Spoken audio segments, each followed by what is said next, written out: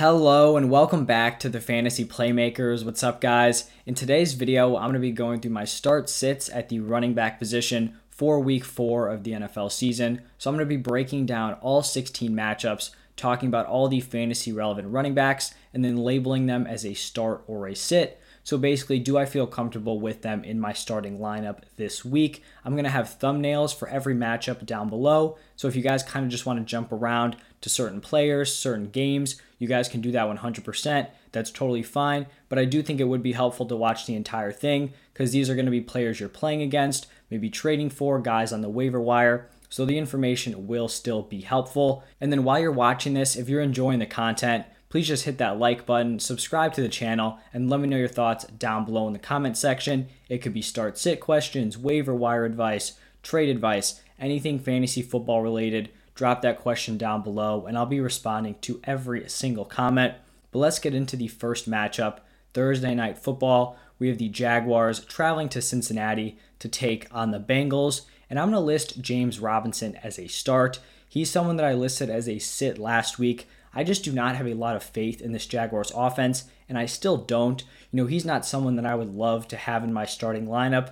He's probably a borderline RB2 at best. He's probably somewhere in that RB28 to RB22 range. He's someone that I think you should be selling high on if you can, but there just aren't that many running backs in the NFL who have the workload that James Robinson could have. It does look like he's starting to fade Carlos Hyde out of the offense, which is definitely nice to see. And that is why I have Carlos Hyde here listed as a sit. It looked like week 1, Urban was going to have him very involved, but it really just seems like James Robinson has kind of won that workhorse role. And then for the Bengals, this is a no-brainer. Joe Mixon has got to be in your starting lineup. His workload to start the season has been absurd, and I think he's just going to continue on here in week 4. Moving on to Sunday, it's the Titans taking on the Jets, and 100% Derrick Henry has to be in your lineup. He's been producing like his normal self, except for the fact that he's also getting involved in the receiving game, which really just elevates his floor and his overall ceiling. So you love to see that out of Derrick Henry.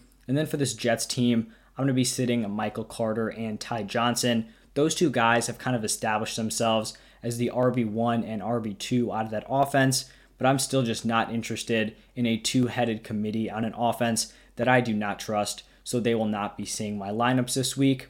Then we're on to the Chiefs traveling to Philadelphia to take on the Eagles. Clyde Edwards-Helaire has got to be in your lineup. He may not have the ceiling or floor that we were expecting coming into this season, but he is still a very solid running back to have in your lineup. And then I'm going to be sitting his backup, Darrell Williams. He's just not going to be getting enough work on a consistent basis. Then we're on to this Eagles team who really just had a lackluster Monday Night Football performance. Miles Sanders recorded only 2 carries. That is absurd. That is awful play calling. There's no way they're going to run that back again on Sunday. So I think he should still be a start. He was involved in the receiving game, and I know Kenneth Gainwell got a lot of the touches down the stretch, but that game script is just not something you're going to expect, on a week-to-week basis. Plus, I think we kind of know that Gainwell is like the clear kind of third and long back, so it makes sense. But Gainwell's going to be on the bench. I just don't think he's going to be getting enough overall work. He could continue to get more and more involved, but for now, it's going to be Sanders as a start and Gainwell on the bench. Then we have the Panthers traveling to Dallas to take on the Cowboys. And with Christian McCaffrey out, Chuba Hubbard has got to be in the lineup.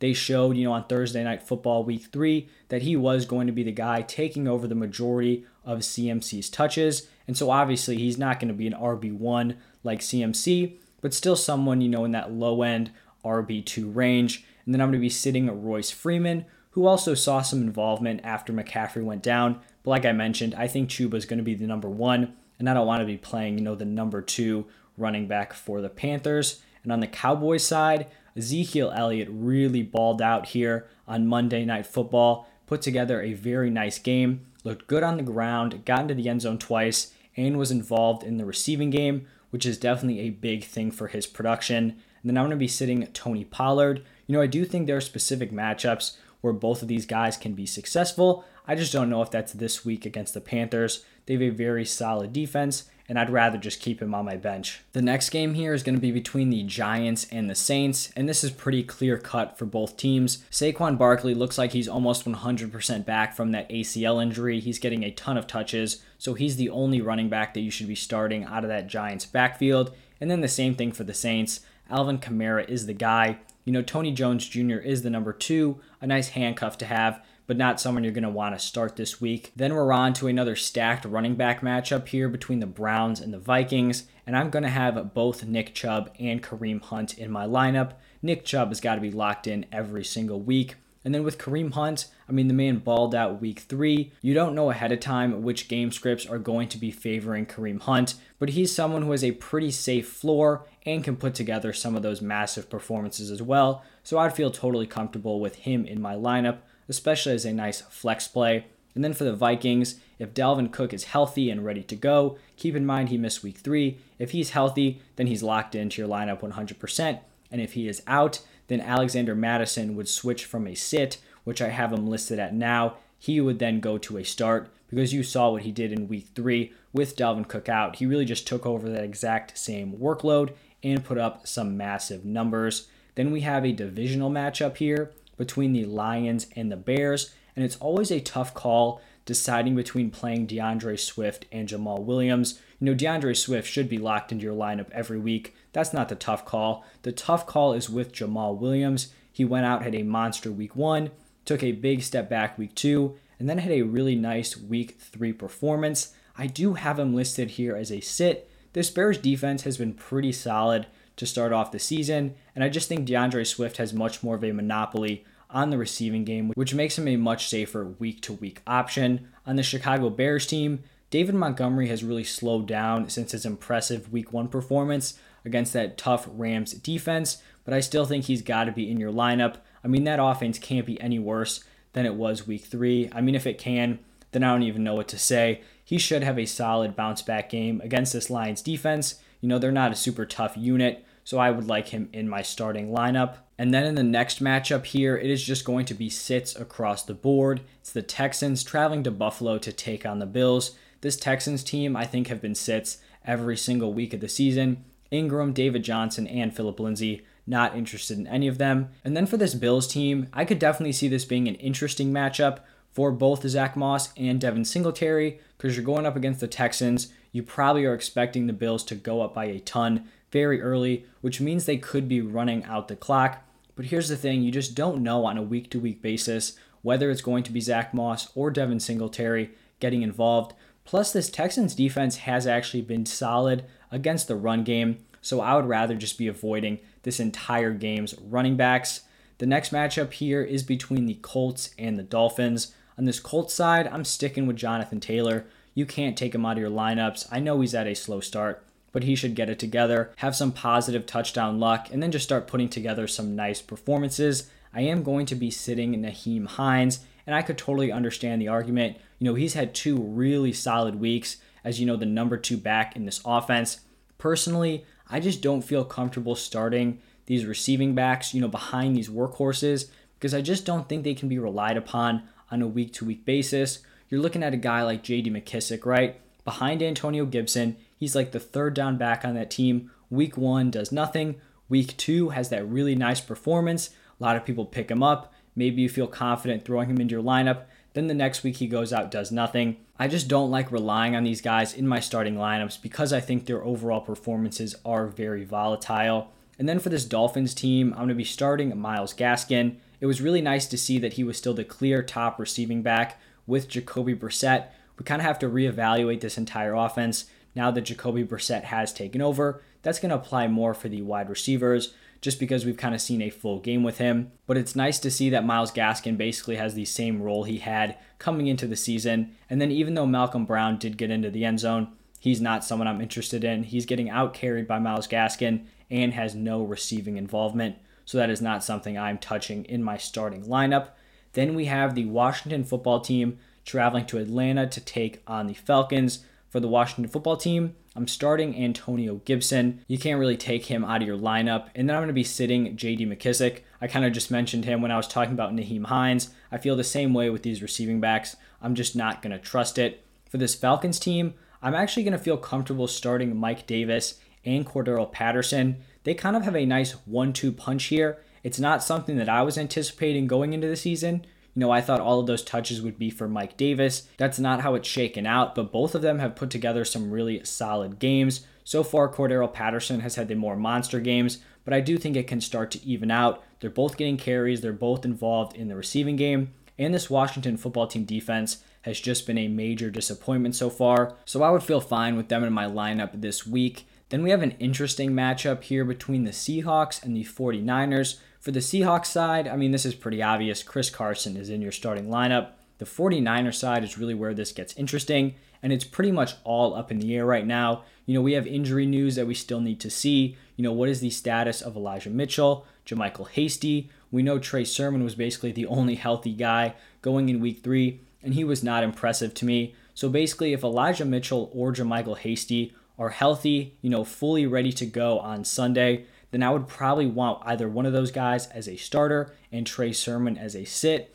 If both of those guys are out again and Trey Sermon is kind of the clear number one, then he would be like a guy that I'm not super confident in, but would probably be listing him as a start. So right now I can't make any clear decisions just because there is a lot of uncertainty. We've got the Cardinals taking on the Rams in one of the best overall games this week. And on the Cardinals side, I'm going to be starting Chase Edmonds and sitting James Conner. These two guys have been a dual threat out of that backfield. You have Chase Edmonds getting a lot of the receiving work. You have James Conner getting that red zone work. That's really what I was expecting going into the season. So you kind of just have to play the matchups. For me, I think Chase Edmonds is a guy that I'd feel more comfortable starting on a week-to-week basis just because he doesn't rely on getting into the end zone. And here with James Conner, I just don't feel comfortable throwing him in here against this Rams defense. He did get into the end zone twice in week 3.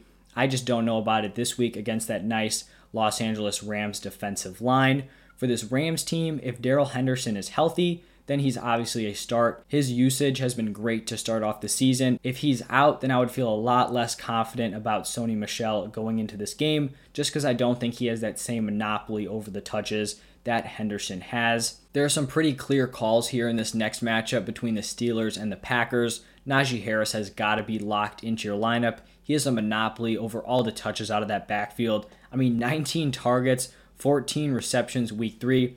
That's absurd. Obviously, that's not going to carry over into week 4, especially if Deontay Johnson is back. But just a running back that can command that much overall work has got to be in your lineup. And then for the Packers, Aaron Jones continues to look great. Came off that monster week 2 performance with another really solid week 3 outing. So he's got to be in there. And then I'm going to be sitting A.J. Dillon. Aaron Jones just takes way too much of the work, and I just do not trust Dillon moving forward. For the Ravens-Broncos game, I'm actually going to be sitting both of these Ravens running backs, Latavius Murray and Tyson Williams. Through 2 weeks, it looked like Williams was kind of the number one. Obviously, it wasn't like a clear distinction between himself and Latavius Murray, and I thought Latavius Murray was the number 2.